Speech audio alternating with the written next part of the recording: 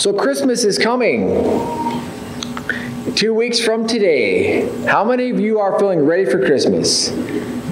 Okay, if you're like me, you ask somebody else, dear, are we ready for Christmas? Because I don't. I know that our Christmas tree is up. Anybody got their Christmas tree up? Yep, we got a few people with Christmas tree up. Presents that are purchased. At least some of them are purchased, wrapped and placed under the tree. Right? No, not yet. Okay, so we still got 2 weeks. But just so you know, guys, Christmas is in 2 weeks. And this coming Friday, because of Christmas, there's a school Christmas concert. That's going to be at, I think, 6:30 at the school. We can be praying for that. But if you have nothing to do, you'd like to come watch a Christmas concert, that would be great. December 24th, we have our own Christmas Eve service here at 6 o'clock. I'm sure Nicole would be just as happy if you had something you would like to do to add to the service. Let us know. We'll stick it in the bulletin. Then you can get up here and bless the Lord with whatever music or whatever reading that you want to do. So anyway, so Christmas time is coming. Chances are pretty much everybody in this room is going to get a Christmas present from somebody, right? It's a tradition. It's that time of year where you get a Christmas present. But have you ever received a Christmas gift or any kind of gift for no reason at all? Anybody, can you think of something that you received for no reason at all? It wasn't connected with a thank you. It wasn't connected with a holiday or a tradition or anything like that. Just out of the blue, here's a gift just for you. Can you think of something like that? Well, I got one of those on Friday. It's actually out there. I got it from Darren and Nicole. This Old Testament, this whole world map that fits on this, and it starts with Adam and Eve, and it talks about this is what was going on. This is the length of lives people lived, and there's other history that is included. I would encourage you to go look at that. Now, I had no idea that this was coming. I mean, Darren did mention at the deacon meeting on Tuesday that he had something for me. But before that point, I had no idea that this was coming. All I knew was that I was going through my life. Everyday life just the same as it was. I was going to work. I was going home. I was sleeping. And my life was revolving just as it has always done. But then Darren and Nicole show up on Friday and say, hey, look at this. And I'm super excited. And what do you do with a gift like that? I put it up so that everybody could see it, but I got it excited. I started taking pictures of it and sending it to people. Hey, you got to see this. This is so cool. And not everybody's into history, but when I look at it like this, I am totally excited about it. But it was unexpected, and today we're going to be talking about an unexpected gift that God gave to man. And it was something that was kept secret for a long time, and it's considered a mystery. And we're going to be looking at what a mystery is in just a few minutes. But God kept his secret, and he revealed it at just the right time, kind of like Darren did. He knew he had this gift for me. He had to get online, or search this all out, look online, order this, wait for UPS or FedEx to hurry up and get it here, and then drive here and say, voila, here you go. He knew it was coming. I didn't. It was kind of like a mystery, and God had a mystery. We're going to be looking at that. And so we're going to start with just right off the bat. When we're going to look at, here's what the mystery is. I'm going to open the present and say, hey, look, here it is. But then we're going to go back and say, before we knew this mystery, it was hidden. And then we're going to see, what do we do with this mystery now that the package has been opened and we have it in our hands? What do we do with it? So first of all, we're just going to start with, here's the gift. Right off the bat, Ephesians chapter 3, verse 6. It says, this mystery is that through the gospel, the Gentiles are heirs together with Israel, members together of one body, and sharers together in the promise of Christ Jesus. Now, in the NIV, this passage we're looking at today, the word mystery shows up 4 different times. Now, when you hear the word mystery, you're probably thinking of it in the way of a whodunit. You're reading that novel, you're watching that mystery, you're trying to see who was it that committed the crime, who Who knocked somebody off? Who stole it? How did they do it? Right? That's the kind of mystery you get your popcorn for. You cuddle up close to somebody because you're scared how it's going to turn out. But it's not that kind of mystery. We're not looking at something we have to figure out. It's a mystery in that it hasn't been revealed yet. And about every case in the Bible, when the word mystery is brought up, it's referring to some sacred thing, hidden or secret, which is naturally unknown to man. Man doesn't just naturally recognize this, and is only known by revelation from God. That's what a mystery is, and we're talking about that kind of mystery that God knew. Ever since before the beginning of time, He knew this was coming. Did you know it was coming? I had no idea. But when God said, this is the right time, I'm going to make it known. So once again, this mystery is that through the gospel, the good news that Jesus died on the cross to take the punishment for your sins, that the Gentiles are heirs together with Israel, members together of one body. Now, for us, this is not really life-altering. It's not life-shattering. We look and say, yes, the gospel is for everybody, and it's everybody can be included, Jew or Gentile. But back then, it wasn't necessarily that way. Paul's been writing to the church of Ephesians, and the couple weeks that we were spending on this before Psalms 103, he talks about in verses 11 through 13 how you have the haves, were the Jews who had everything in Christ or in God, and you have the have-nots. Is that ringing a bell? Haves and the have-nots, and they were on two separate pages, and there was something that was between them, between the Jews and the Gentiles, that was keeping them from getting along. Does anybody know what that was?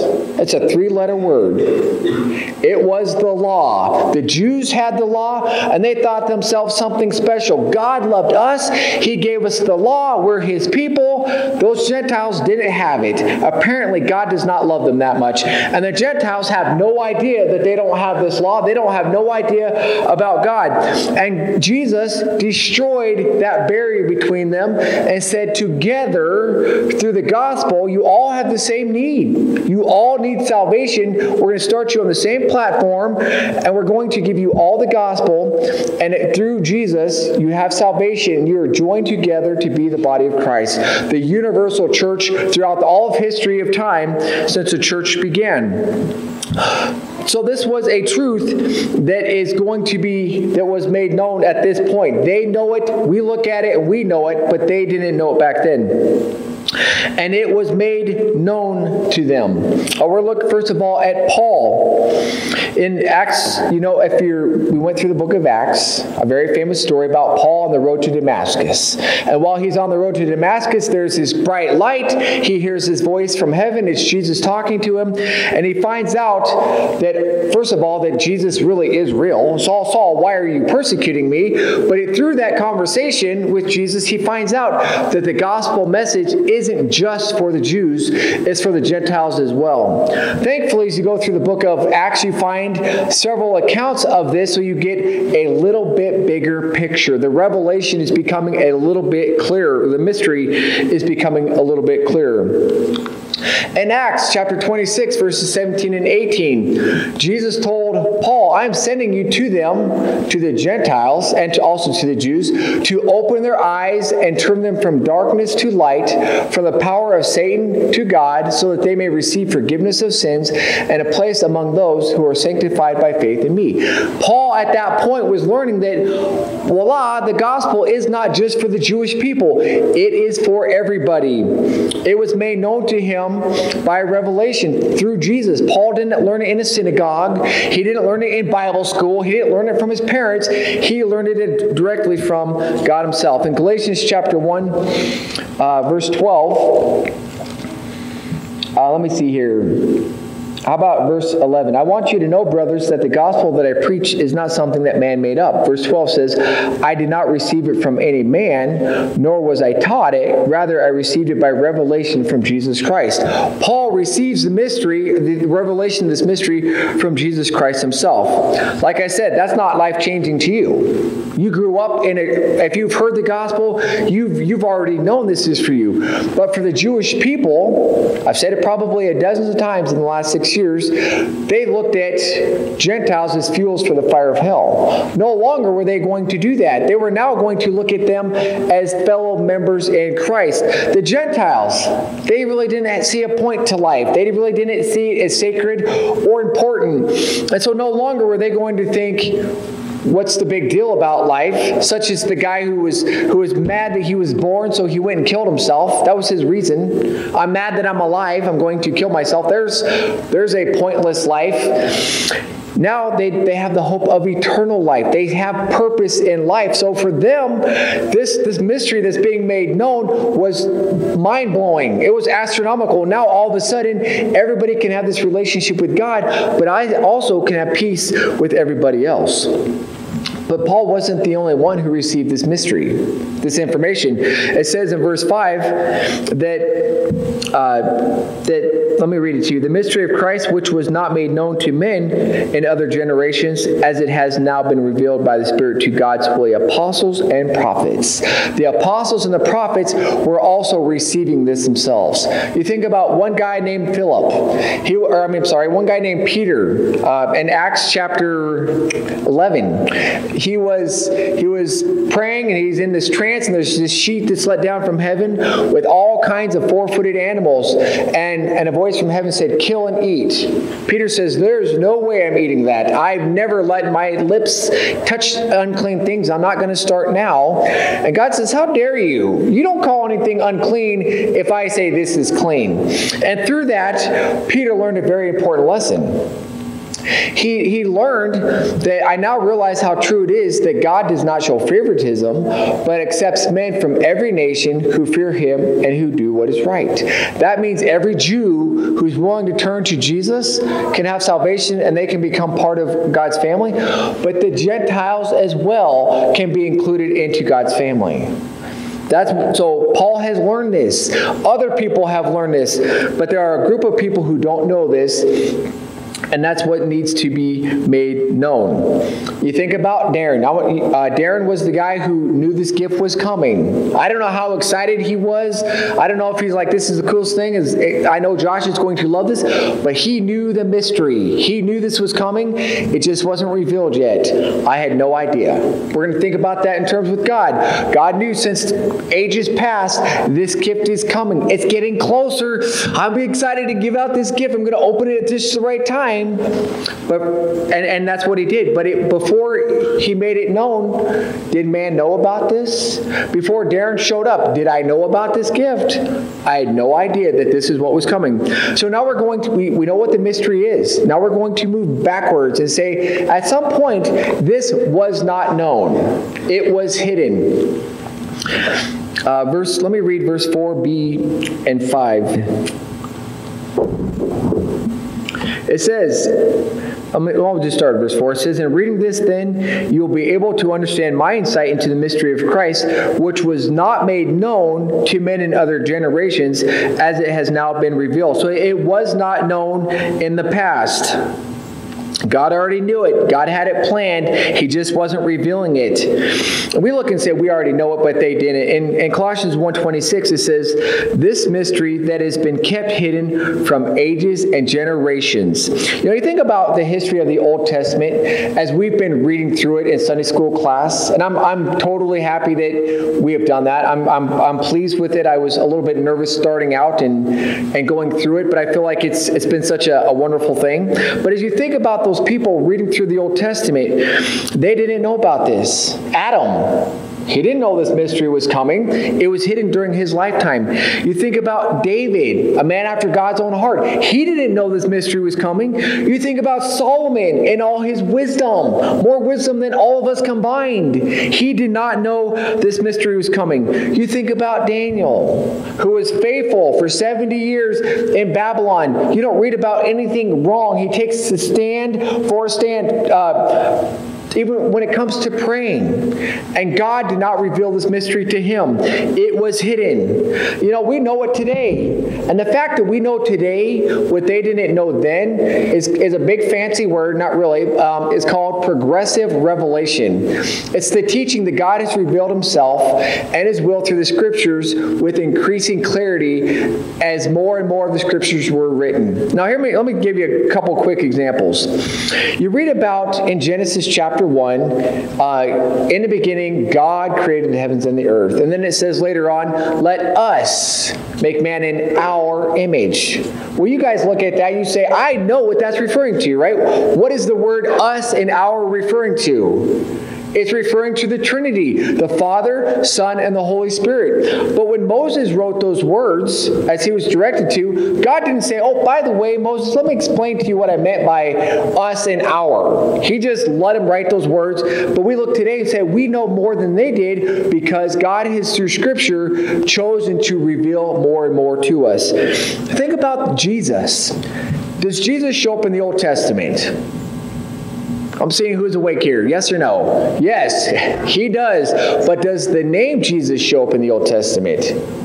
No.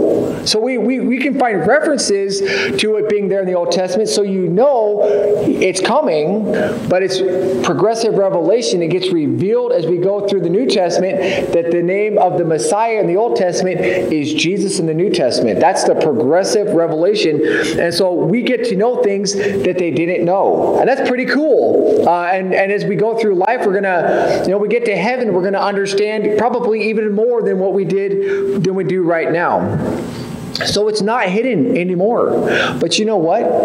There are a lot of people out in the world that this might as well be hidden to. This mystery that through the gospel, Jews and Gentiles get saved, but also have this part of the body of Christ, the church of the living God. It might as well be hidden to a bunch of people out there.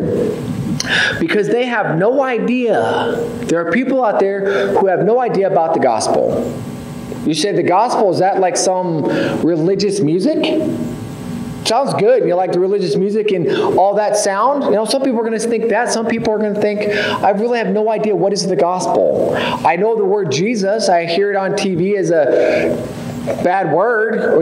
I hear people saying these names, but they don't know the name of Jesus, let alone that through the gospel we get saved and we become part of the body of Christ. It might as well be hidden to them still because they don't know. They have no idea that they can be a part of the family of God. They have no idea how to become a part of it. It might as well just be hidden. And the sad thing is, they don't know that they don't know about this. They're going through life thinking, I'm a good spouse, I'm a good employee, I pay my taxes, I'm a moral person. And they think, I am okay. They don't know that there's something else that they need to know. And as we go through history, each day is another day of history. You don't get to have it back, and you can write down and say, this is what happened, it's history. We get farther and farther from the fact that everybody knows about Jesus. Now we can say we live in the 21st century. You can find Jesus in Bibles everywhere. You can find Jesus on the internet. You can find Jesus on TV. People are talking about it everywhere. But the farther you go, that gap of people who know about Jesus gets bigger and bigger and bigger. Now, Bible study, I was talking with Todd this week, talking about at some point, everybody knew about God. Everybody knew. Why don't they know about God now? You think about the beginning, Adam and Eve, they walked in the garden with God, and then what happened? They started they might have knew about God and they told their kids, but then the gap gets bigger. People start moving away and they start having their own families and they start developing their own religions. Okay, we go with Adam or Noah on the ark. Right there, the 8 people who are saved. And from that point, you say, okay, we're starting again. Everybody should know about God from this point on. But what starts to happen? People start to move away. You find the same thing in churches. I would hope that I'm throwing myself in the same boat here. Okay, so I would hope that if the world survives another 200 years, that every generation from your families, from mine, would be a follower of Jesus. Right? I have 2 sons. They get married. They have kids. That their kids would follow Jesus, and then who they get married, and it would just expand all the way down until Jesus finally comes back. But that may not be the case, because I love Jesus. I marry somebody who doesn't love Jesus, or somebody who's not really that interested in Jesus, and I get married, and I have kids, and I'm happy, and life is good, and it starts to get watered down a little bit. God's not really that important. Churches, reading the Bible, putting it into practice, and it starts to get watered down, and so my kids care about God less than I do, and they marry somebody else who cares about God less than, and it starts to go to finally like, why are we going to church? What is this book? I really don't know, and they kind of just forget about God altogether. Okay, so that is what has happened ever since Noah's Ark. When you've had revivals, even in our own community, you've had that kind of thing. Everybody was on fire for the Lord, and it just slowly gets watered down, and people care less and less about this. So we can look and say, boy, everybody has an opportunity to know about Jesus. In a sense, they do, but it just isn't that same way. It's just really not as the way it should be, because people are not doing what Paul did. They are not taking it, and they are not passing it along. And that's where we get, what do we do with this? We know what the mystery is. We know that at some point it wasn't made known. Now we skip through here's the mystery and say, it's made known. Now what? What do I do with this? The mystery was shared, and that's what Paul did. He shared the mystery. Let me read verses 7 through 9. He says, I became a servant of this gospel by the gift of God's grace given me through the working of his power. Although I am less than the least of all of God's people, this grace was given to me to preach to the Gentiles the unsearchable riches of Christ, and to make plain to everyone the administration of this mystery, which for ages past was kept hidden in God, who created all things. So you have a group of Gentiles who are on the highway to hell, who are now on the highway to heaven. How do they go from there to here? It was somebody telling them what they needed to know. And that's what Paul did. He says, I am a servant. Now, what is a servant? Pretty simply, anybody can tell you what a servant is, right? It's somebody who does or says or goes wherever the boss man tells them to go. Pretty simple. Does a servant argue with the master? How well is that going to go? You don't argue with the master. Do you complain and weasel your way out of it? Do you half-heartedly do your job? No, you do it the best that you can. You do exactly what the master tells you to do. If you want it to go well with you, right? Just in a worldly sense, a slave and a slave and a master, or a servant and a slave, that servant or slave better obey. And that's what Paul says. That's what I am. I am going, I'm doing, I'm saying exactly what I should be doing and going and saying. Now, it's really easy. You look at Paul and you say, well, duh, Josh, Paul should be doing this. He's a missionary. Paul has written several letters in the Bible. He was famous all throughout Scriptures. But Paul didn't see himself as something special. He didn't look and say, I'm the cream of the crop. Man, I should be out there doing this. Paul felt unworthy of this task. He says, I am less than the least of all God's people. How do you get lower than low? That's what Paul is feeling. In 1 Corinthians 15:9, he says, I am the least of the apostles, and do not even deserve to be called an apostle, because I persecuted the church. He was running around, chasing down Christians, hauling them off, putting them in prison, casting his vote, saying, hey, this Christian should die. This one's not fit to live. And that's what he was doing. He says in 1 Timothy 1:15, Christ Jesus came into the world to save sinners, of whom I am the worst. Is Paul's opinion of himself way up here? No, it's way down here. He looks and says, I'm not worthy of doing this. But Paul's grateful for the opportunity to do this. He feels like this is a privilege to do this. He says,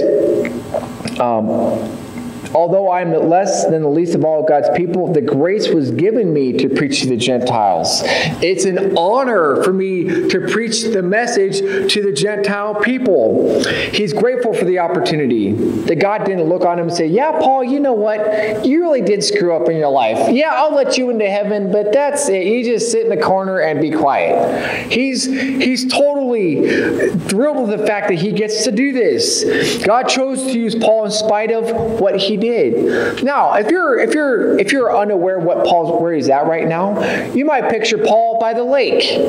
Wow, this is a piece of cake. I got my boat I can go fishing in every day. I can stick my toes in the sand. Nobody's around. It's peaceful and quiet.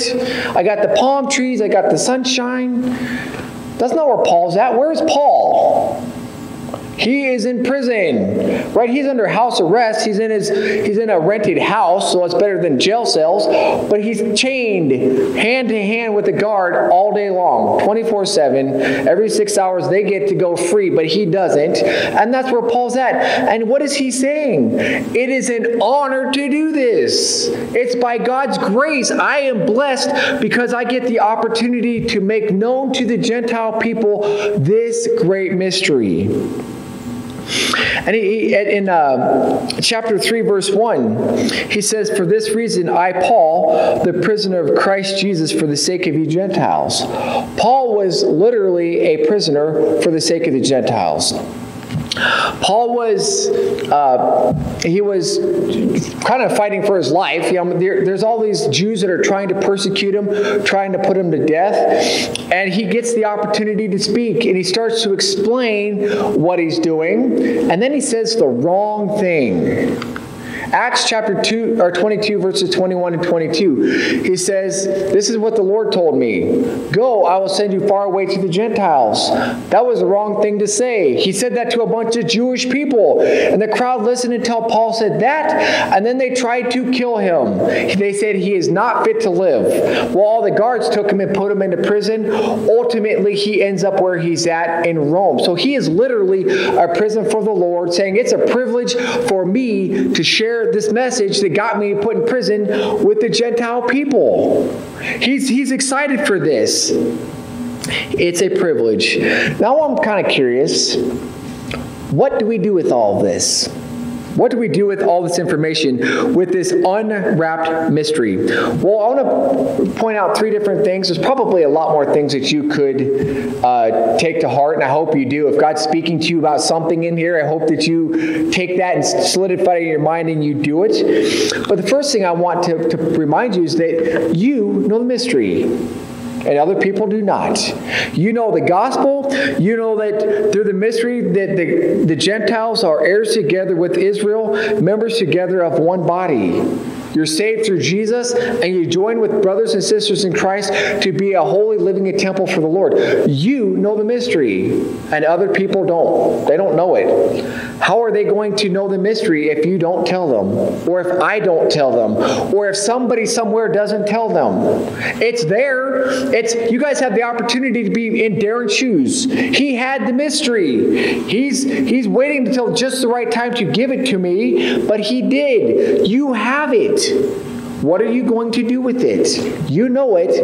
There are people who do not know the mystery. Now you might be feeling like, I think about over my life, Josh, I have screwed up. But you got to know what Paul said. He was grateful for the opportunity. God didn't allow his past failures to make him disqualified from being used by the Lord. Your past failures are not going to disqualify you from sharing in this mystery or sharing this mystery with other people. Now I know we talked about with the perpetual praise about the sins. We talked about David. I don't have to apologize to David and say, hey, I mention your sins all the time in church. Glad you don't know mine. But sometimes you screw up and the whole world knows. I'm going to try to quote something Scott told me several years ago, that when you screw up in Plevna, everybody else knows that you did it before you're done or before you get home. Right? Some places it's like that. It is so obvious that you did something wrong. But that doesn't disqualify you.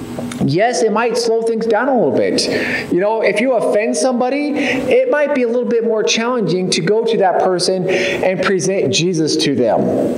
But it doesn't disqualify you. You've got to admit that you were wrong. You've got to talk about the grace that God had on you in spite of what you've done, but you are not disqualified.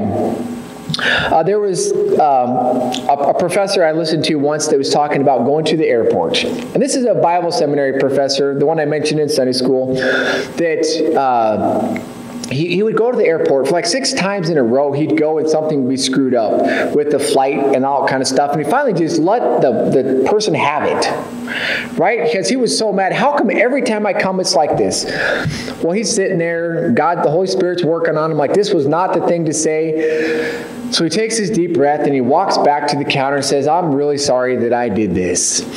He said, I'm a Christian. You got to know I'm a Christian, and this wasn't the right thing to do. And the other guy responded, well, guess what? I'm a Christian too.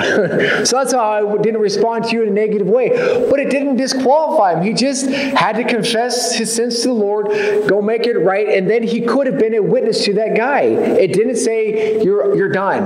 Okay? He was not disqualified. Number 3, and I hope this doesn't hit you like a ton of bricks, unless you need it to hit you like a ton of bricks. Your lack of desire to share the mystery doesn't let you off the hook from sharing the mystery. You know, it's really easy to say, well, that's the preacher's job. He gets paid. Well, that's true. I do get paid. I get paid to be good, and you guys are good for nothing, right? I get paid to do this. The missionary gets paid to do this. So yes, you should say it's my job and it's their job. But really, it is not just our job. It is everybody's job. You can say, it makes me feel uncomfortable. I really don't know what to say. It's awkward. I don't want to be known as that person who's always bringing up Jesus. Blah. Right? It doesn't matter. It doesn't matter if you say, I don't know that. If you don't know it, get to know it. Right? You have it yourself. God didn't just give it to you to keep for yourself. Find somebody somewhere, somehow, to get this mystery out to them. Do it like a servant does. He doesn't argue. If you have a boss, you go argue with your boss, that probably doesn't go well. You know, we technically can get away with whatever we want. I can say no to God if I want to. He's not going to come force my body to move and make my mouth move. He's not going to fire me if I don't. I mean, I guess in a way he can work it out that I get fired, but it's not that person-to-person experience like a servant has with their boss. So you can get away for a while with telling him no, but do it like a servant of Christ Jesus. You don't argue. God says go, you go. God says say, you say. God says do, you do. And leave it up to him. Leave the results up to him. The servant doesn't complain or argue or weasel his way out or make excuses. We do. We know how to do that. But serving God, we are not supposed to do that. We need to be a servant or a slave like Paul says he is to God. We need to do exactly what God's asked us to do, exactly when he's asked us to do it, exactly how. And I realize that is not easy to do. But there's nobody in here who can say, that's not me. I don't know that stuff. I feel awkward with that stuff. I don't do that. Sorry, you don't get off the hook. You are 100% as responsible as I am, as responsible as David Jeremiah is, as responsible as the missionaries. It might come out differently in different people and that sort of thing, but you are just as responsible to do what it is that God's asked you to do. And I hope that you don't look at it like a drag. Great, I have to teach Sunday school. Great, I have to go to Awana. Great, I have to give money. This is a privilege. It is an honor. Jesus died on the cross to save us from our sins. We are getting eternal life. He included us. Do it as whatever you're doing it as for the Lord. Look at it as a thank you, an appreciation for what he's done. An act of obedience, I think, is the best thing that we could do. But the choice is up to you. God gave us this free gift. God gave us this message. He made this mystery known to us. What are you going to do with it? Are you going to keep the present in the box? You know, it's going to be under the Christmas tree this year, and next year it's going to be put under the Christmas tree, and the next year until finally somebody's brave enough to open it and see what it is. And then once you have it, are you just going to keep it? Or are you going to open the box and share it with other people? God gave us an unexpected gift. He wanted you to have it, but He wants you to share it with other people. So I just encourage you to take to heart what this is saying. Jesus is the reason for the season. It's a beautiful opportunity. It's a great time to reveal the mystery of Jesus and how we can be a part of the body of Christ with those around us. Let's pray, and I'm going to ask God to help us to do that too.